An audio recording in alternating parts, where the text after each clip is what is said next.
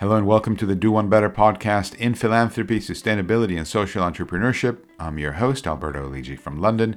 Please click that subscribe button and follow us if you're not doing so already, and do leave us a rating and a review. It helps others to find the show as well. Today, it's an absolute pleasure to welcome back onto the show Krish Kandiah, who is founder and director of the Sanctuary Foundation. They do some remarkable work in support of refugees.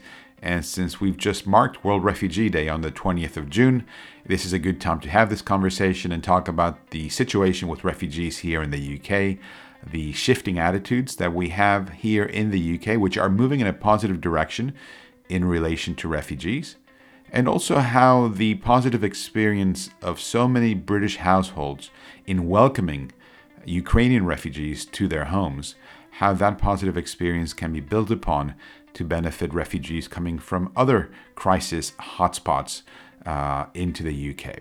So, refugees is the focus of today's conversation. And without further ado, Krish, a big heartfelt welcome back onto the Do One Better podcast today. Thank you, Alberto. I'm a fan of the podcast, and I love the fact you've got so many amazing people to come and speak with you. Well done. Well, it's great to see you again. I know you're a repeat guest. You've been on the show 3 years ago, actually. It was back in 2020. Today, we're right around World Refugee Day, which is the 20th of June, 2023. So we're going live with this right at that juncture. And I'd love to start by finding out a little bit about the work that you're doing with the Sanctuary Foundation, which you founded a year ago, back in 2022. What's the Sanctuary Foundation all about? So our vision at Sanctuary is to help support refugees here in the UK and around the world. But we've had a really interesting moment in British history. Over the last 2 years, we've seen more people find refuge in the UK than almost at any time in our history, thanks to a number of government schemes. And it's an interesting time in government where they stand on immigration. There's been a whole culture war issue around whether Britain is too full or not. But nevertheless, we've seen a large movement of people come to the UK from Hong Kong. Over 150,000 people came, and many of them arrived in the middle of the lockdown. And that was tough. It's tough to move countries at the best of times, but coming in lockdown, coming when everyone's kind of not sure about the rules and how it works, coming when there'd been a spike in race-based hate crime against people of Southeast Asian appearance, thanks to a certain US president describing it as Hong Kong flu or Chinese virus. That was a really tough time, but we saw civil society really step up in the middle of the pandemic and offer just lovely hospitality and assistance to a new group of people coming to the UK. And so we got really involved in that. And the government realized afresh that there was a way to work with civil society, that we weren't oppositional to them. We're not just going to criticize them, that we found common ground in offering kindness and support to people that needed it. So we were loving that opportunity. And then straight off the back of that, we're told that there's going to be a gradual withdrawal of troops from Afghanistan, and is there anything that civil society could do? And then suddenly I get a call on a Friday saying, actually, there's 3,000 Afghans arriving into hotels on the Saturday. Is there anything that you guys could do? And I work with all sorts of groups, secular, religious, but the easiest group to deploy at pace were actually churches. And so they said, well, do you know anywhere in these 30 locations? And I said, well, actually, the church is everywhere, and Christians have a calling to do two things in life: to love God and love their neighbor. And Muslim Afghan refugees fit the bill. They're our neighbors. We're happy to offer any support we can. And, the church is in every single village, town, and city. So we were able to find 30 churches that were able to offer that support that was needed at less than 24 hours notice. And, sadly, the Afghans are still in hotels, despite lots of, offers of help and rethinking the way that housing works.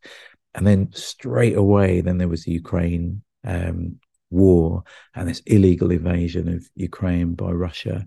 And I was a little bit nervous the UK was being a little bit slow compared to our European friends. Like, you look at what Poland was doing and Romania was doing.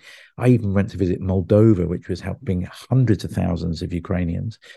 And I thought, how can we get the UK government to do something positive? They don't respond well to nagging or to negativity. You get the walls go up then. So we got people to pledge to host or sponsor a Ukrainian family before there was a scheme available. And it was just me and a couple of friends and a website and a web form. And suddenly 29,000 people said they wanted to help. And then we're able to go to the government and say, look, civil society wants to help you.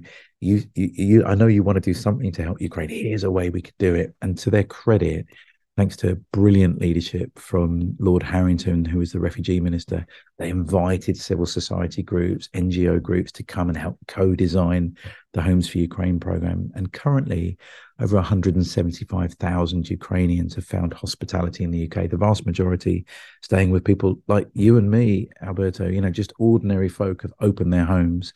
And that's historic. That's brilliant. And it's no matter what else is going on, the higher level of immigration policy, there is this little oasis of hospitality and kindness being offered to Ukrainians. And my prayer and hope is that it will be a model for how we help other refugee groups, not just Ukrainians. Wow, that's an amazing context, and it's not just work that you've done in an outward way, as it were, with the system, but also you and your wife Miriam are foster parents. You've welcomed many children to your home, including some refugee children as well, right? Yeah, it's been the privilege of our lives for the last 17 years. We've been foster parents, and we've looked after all sorts of children of all sorts of backgrounds, but each one of them we valued and treasured as if they were our own flesh and blood.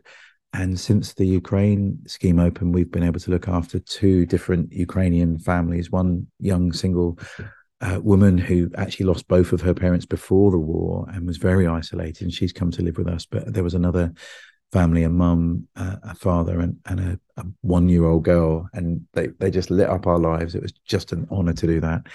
And it's been a privilege. We've learned so much about the wonders of Ukrainian culture.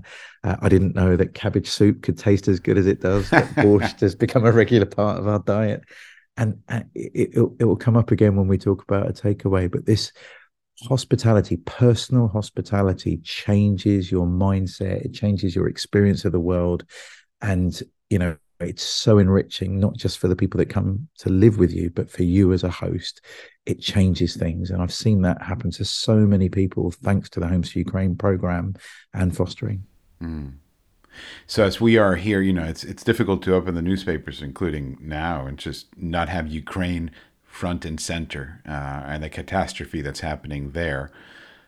As we're marking World Refugee Day, how would you characterize the state of affairs here in the UK, both in terms of the work that Sanctuary is doing, the opportunities to improve the state of affairs, and perhaps also some of the blind spots, the things that really require, whether that's from government or policymakers or even those members of civil society or the average person on the street? Where are we? Great question. I mean, we're in unprecedented times globally. The UNHCR reports that for the first time, it was last year, there are over 100 million displaced people in the world. And some of those people are internally displaced. So they've moved from one part of Ukraine to another, or one part of Sudan to another. Others have crossed a border. And when you cross a border, that's when you become a refugee. And so this is a huge global challenge. And there are lots of factors to that. Some of it's global recession, some of it's environmental crises that have changed things, some of it's poverty, but some of it's war. And, not just war in Ukraine, but the civil war in Sudan, for example. And so we've got this unprecedented moment. Now, that's led to a narrative in the UK. The current Home Secretary, Suella Braverman, has said there's 100 million people that want to come to the UK. And that's factually inaccurate, because that 100 million figure includes people that are just moving from one part of their own country to another.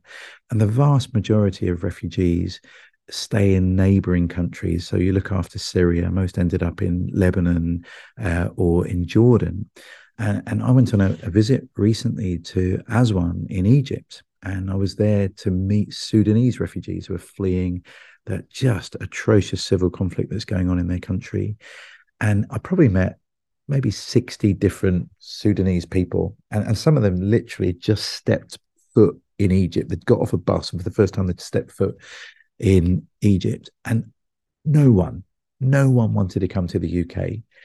They all wanted to stay in the region. They spoke Arabic. They didn't have English. They had skills that they could use locally. They had family connections locally. And it's really nice weather. Who wants to come to the UK when the kind of crazy weather we've got? So sometimes the UK, I'm going to be a bit naughty here. It's a bit like a middle-aged man that goes to a disco and assumes that everybody wants to dance with him. We have an overinflated ego. We are not the destination that everybody in the world wants to come to. Lots of our systems are not working, and people kind of know that. Ukrainians tell me that they're shocked at the state of our NHS. You know, the idea that it's going to take you 3 weeks to see a GP is mad. You know, they just can't get their heads around that. So there are problems here. Not everybody in the world wants to come here. Out of my entire visit to Egypt, I met one person that wanted to come here, and that was because his dad lives here. His dad is part of the diaspora from Sudan. He's lived here for 20 years. He's been separated from his son. They tried numerous times to have family reunification. Now his son himself is a refugee in Cairo. He's living on 3 meals a week. And his dad's got a big house. He would love to welcome him home, but there is no safe and legal route for that son to be reunited with his father. And so, you know, that's the wider context. We've ended up with an ideological fear of immigration in our country, and the recent net migration statistics and the response actually kind of highlights that. Every British Prime Minister over the last 10 years at least has been saying we need to bring net migration down. We need to bring it down. I'm going, well, why? If you look at it, immigration is actually really good for our country. You can see that economically. Most immigrants pay more in tax than they take out in benefits. Most immigrants don't plan to retire here. Most immigrants plan to live here, earn here, send money to family elsewhere, and then retire back to the country that they've come from often. And that means they'll end up paying more in tax than they'll receive in benefits, because the older we get, the more likely we are to rely on the health service or pensions, and we become more expensive to the state. So even if you were just thinking in terms of pure economics, immigration is generally good. We have skills shortages in a whole bunch of areas. A lot of the narrative is, all these immigrants, they're clogging up the NHS. That's why we have so long waiting lists. Well, actually, it's the reverse. Our NHS is absolutely dependent on immigrant doctors and nurses and other medical staff. They definitely have more of a positive impact than a negative one. Look at our education system. According to the UK universities, it's over £37 billion a year is coming into the country through international students. And it's because of that money that many educational establishments like universities are able to carry on offering reasonably priced education to home students. And that's not even to mention culture. Look at our restaurant trade, look at our music, think about Dua Lipa. I mean, she's a British resident, and yet she has contributed to our beautiful, rich tapestry of pop. Same with Rita Ora. She came, and her family came from Kosovo. So, or just take football. I'm a Liverpool fan. Where would Liverpool be without Mo Salah? Or where would Man City be with Eric Howard? So this negative view of immigration is so ideologically driven. It's not driven by evidence. And I think we really need to push back on it. And because we're negative about immigration in general, we become negative about asylum and immigration and the people that need to come here. Yeah, let me ask you about that. And sorry to interrupt you, but just that specific is the way that immigration is perceived here in the UK. Does it necessarily translate into a negative perception of those who are coming in as refugees? I think it does. When I post regularly on Twitter, I'm kind of addicted to it, and LinkedIn, and I know you do too. And normally when I post a positive thing about immigration in general or asylum, those are the negative comments that come up. And we're full. We can't possibly take anybody else. And so that kind of scarcity mindset then blinds people to actually engage humanely with asylum and refugees. And, the small boats, this is one of the top 5 priorities for our prime minister at the moment. Top 5, So of all the things that need fixing in our nation, this is in there. And it was 44,000 people last year, which is 6% of total migration to the UK. But that's the focus. So there's something gone wrong with our mindset. It's been shaped by this fear mindset. And I think some groups are deliberately stoking this as a way to kind of regain power. And this kind of nationalistic populism is not good for anybody. It's not good for our position in the world. You talk to, Europeans after Brexit, they just think, what's going on with you guys? Why are you trying to cut yourself off from everybody else? It's not good for business. It's not good for community cohesion. So there's all sorts of challenges. And, knowing that wider context for me means when I'm trying to advocate on behalf of refugees and asylum seekers, I realize I've got to, I'm almost pushing water uphill for some people. And for me, that's why things like the Homes for Ukraine program was such a game changer, because people open their homes to refugees and in unprecedented numbers. For most people that step forward, they'd never done anything with refugees before. They'd never given to a refugee charity. They'd never read a book about refugees. They'd never visited a refugee camp. But the first thing they did was to open their homes to strangers for 6 months. I mean, that's incredible. Most people had never hosted a British stranger in their home for that long. But they were, and a bridge of empathy was built by the wall-to-wall coverage of the Ukraine war. And then we gave people a way to respond personally very quickly. It wasn't like 6 months into the war. It was weeks into the war. We made it possible for people to do something. And while it was in the media and while people were saying, oh my goodness, I've got to do something, we captured that moment and people started a journey. And I've spoken to hundreds and hundreds of hosts, and all of them tell me I had no idea that our immigration system was as broken as it was. I had no idea how difficult it is for people to get benefits in the country. I had no idea how difficult it is for people to get housing. And so this coming close to people and seeing them not as a statistic or a problem, but as another human being in need, that changes the way that people respond. And it's been beautiful, absolutely beautiful. I met one lady, she said, hosting a refugee has absolutely changed my life. I'd reached a stage in my life where I'd kind of accomplished all my professional goals. I had a successful business, but helping refugees has just helped me see there's so much more out there. And now I'm doing everything differently. I've changed my career. It's fantastic. I saw the same happen to a very wealthy man in the States, Ed Shapiro, the head of the Shapiro Foundation. I don't know if you've interviewed him. He'd be a great guest for your show. It was through community sponsorship that he changed his entire course of his life.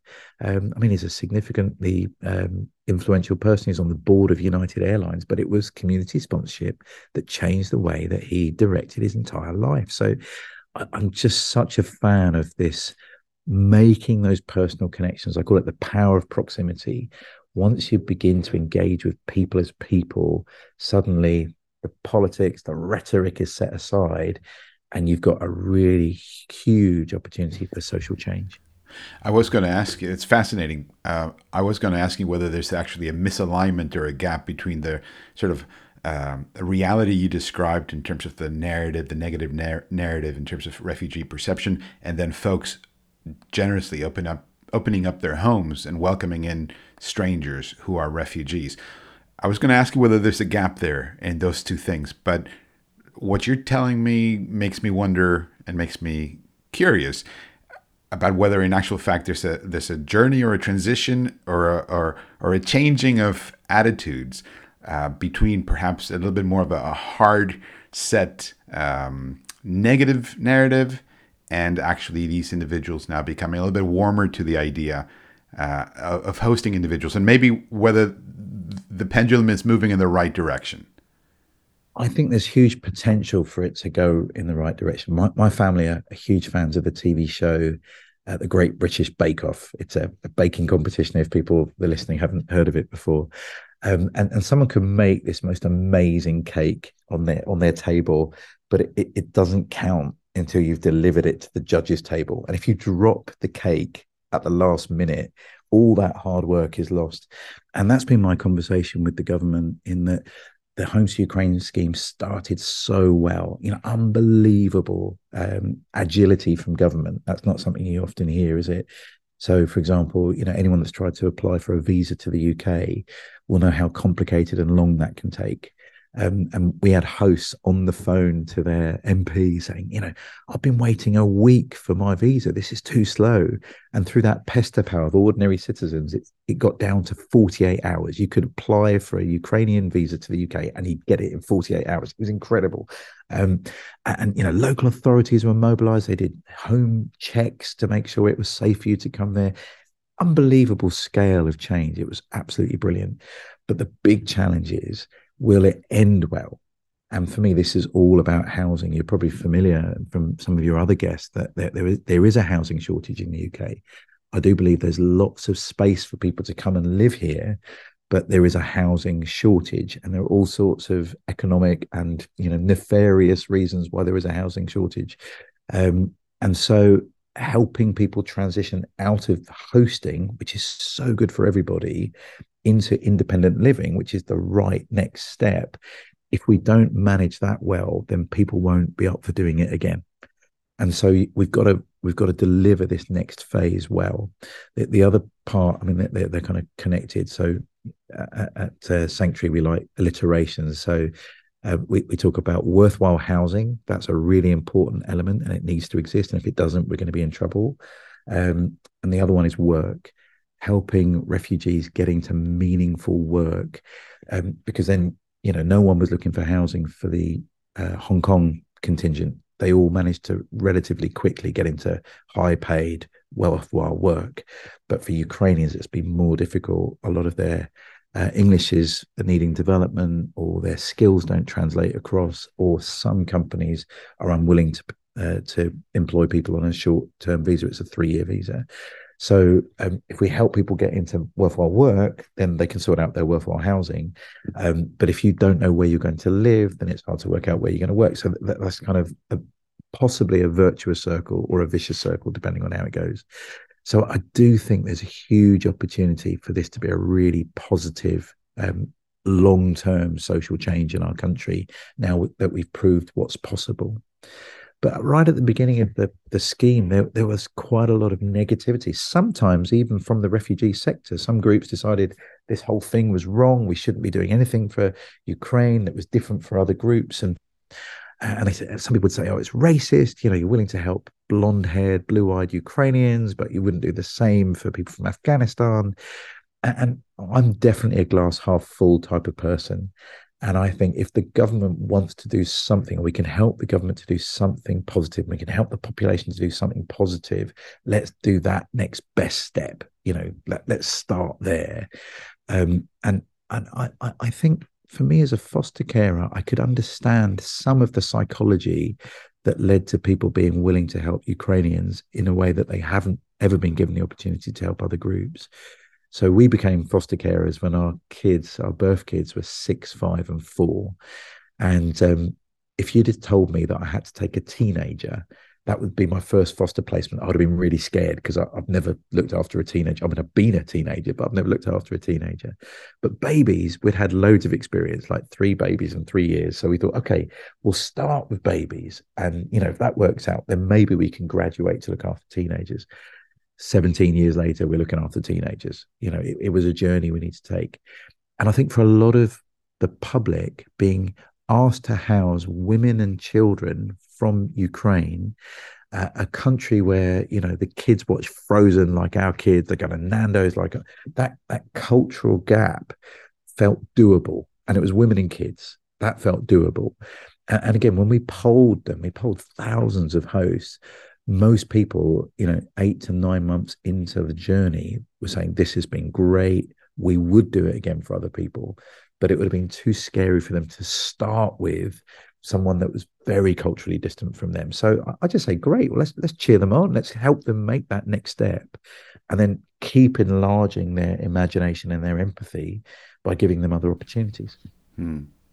Because certainly the nature of the war in Ukraine is different for geopolitical reasons than what you might have in other hotspots, other crisis spots. So I understand how that captures the headlines in a different way Yeah, than what you might have if you're looking at Yemen or Sudan or elsewhere. that's right. Um, I mean, you and I are a similar age, Alberto, and when we were growing up, all the films were apocalyptic about the end of the world coming thanks to a Russian invasion.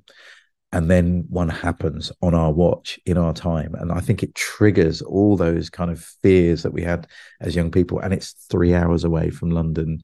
And it was, there was no question about the legality of it or whether there's two sides to the story. It was just an unprovoked attack.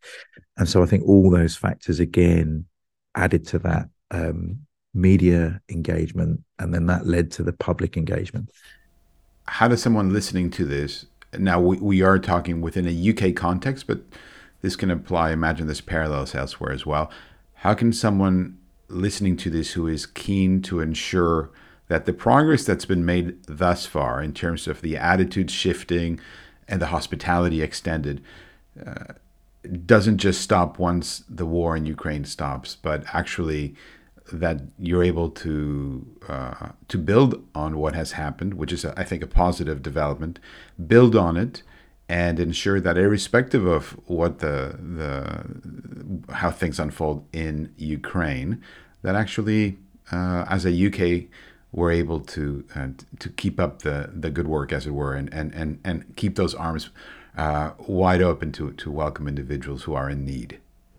I think there's a whole range of people there's a whole range of things that anyone can do to help. And the first, I think, starts with your voice. And I don't just mean your voice on social media or your vote or, whether you're a huge influencer or not. But, I sometimes listen to conversations in the coffee shop or around the water cooler, and you'll hear those derogatory remarks made about, immigration or refugees or asylum seekers. And I think we need to just speak up there. Let's change that bigger narrative. And one way I think we do that is I've been challenging people to stop talking about refugees and asylum seekers and start listening to them instead. So much of the conversation is problematizing asylum. It's dehumanizing. We've got a flood of migrants, or we're being overrun by asylum seekers. Actually, each of those stories represents a person. And so we've been trying to do that in a whole range of ways, giving people opportunity to connect. So we worked with a big company, Salesforce, at the beginning of the crisis. A lot of the women that were coming to the UK were seriously, significant business women, lots of, skills and experience. But suddenly they were here and they were solo parenting their children because their partners were left behind or their elderly parents were left behind. And because of their English, and this is a new world to them, they had no connection. So Salesforce and Sanctuary, we put on an event where people can come and get a little bit of CV coaching, just maybe some network development. And that one-on-one connection was so good. Definitely for the Ukrainians, they were invited to a lovely kind of corporate headquarters in central London with the best views over, look down on the Gherkin. This place is so amazing. But the Salesforce staff said they just felt so fulfilled that, some of them were senior managers, some of them were relatively entry level workers, but they realized they had something to offer. And it wasn't just putting money in a tin, it was actually some practical help. And because they met someone who was like a peer, the same life story, the only difference was one was a refugee forced to flee and the other wasn't. That was the only difference, really. And they had more in common than they had that separated them. So I think we can raise our voice by getting close enough to refugees so they become friends and fellow human beings rather than just a statistic. And if that's difficult, for a whole range of reasons, the other way to do it is just to listen to people's stories. So we've put on a literary festival this year. Here's a book called The Ungrateful Refugee by Dina Nayeri. And actually, refugees have an incredible story to tell, and they've got beautiful writing skills. And so we're showcasing some of the best refugee authors in one place. By the time this goes out, it might be too late for people to get a ticket, but we'll make the event available online so you can listen. And again, hearing someone's story is just an act of hospitality and dignity, isn't it? To let someone tell you who they are and what they're about. I know when I was a young person, I was denied that. People would look at me and they say, "You're a Paki and you're no good to anybody." And I thought, I haven't even said anything yet. You don't know anything about me. So giving people the chance to tell you their story, either personally or through the written word or a film, is a way that we can become better educated, and then we can influence conversations, whether that's at the water cooler, whether that's on social media, whether that's in the kind of realms of government. Knowing refugees and their stories is a really powerful way we can do that. I think a second way would be to think about your company and the opportunities that your company or your organization has, not just to help or support refugees, but to work alongside them. And so we saw that with Salesforce.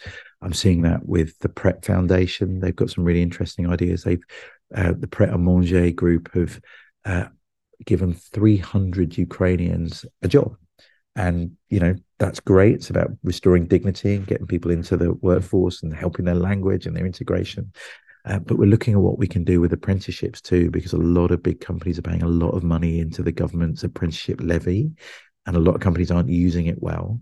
And so we're looking to see, can we help rebuild Ukraine by investing in Ukrainians that are here and upskilling them so they've got the mindset and the skill set that when Ukraine needs rebuilding. Today, we just saw about a huge dam being broken and, thousands of liters and thousands of hectares of land just being destroyed. There's a whole bunch of rebuilding that needs to be done. It's not just physical, it's infrastructure. What about the social welfare systems? Currently, Ukraine uses orphanages to kind of look after children with disabilities. Well, let's imagine another future where Ukraine's whole systems are made better because of diaspora refugees being skilled up when they're in different contexts and bringing those home. So maybe there are organizations that want to be part of that future building as well. What's the website address where folks might who are interested in finding out more can find out more? sanctuaryfoundation.org.uk, and we'd love to hear from you. I'm very active on Twitter and LinkedIn, so people can find me there. And you got an idea, we're a pretty small and agile charity. We see ourselves as a catalyst, helping things happen that wouldn't have happened otherwise, but we're trying to be tiny so that we're really cost efficient and impactful. Now, before you run off with your busy day improving the world around us, what's that key takeaway you'd love to share with the audience today? So my big thing is around the power of proximity, that we need to get close enough to people that we're trying to help or serve or encourage, and not do things at a distance, because that makes sure that you are actually responsive to what's needed. Too many times, charitable work is about throwing money at an issue from a distance or downloading a solution without thinking about the context. We have a phrase that a friend of mine taught me in Sanctuary, and it's nothing about us without us. So you don't want to be designing a program that doesn't include the people that you're trying to serve. They need to have a voice. They need to be part of the design. They need to be part of the implementation. So you don't do things to people, but you do things with people. I think that's really powerful. We've seen it from a hosting scheme perspective. We've seen it from a fostering perspective, that we can collaborate together by having proximity. Proximity it is. So I like that. Nothing about us without us. Krish, thank you so much for joining us back on the Do One Better podcast today. It's been an absolute pleasure hosting you on the show again. I'm looking forward to our next encounter already. And good luck with the work that you're doing. Really great stuff. So it's been a pleasure. Thanks, Alberto. Great work. Always a pleasure to listen to you and to speak with you.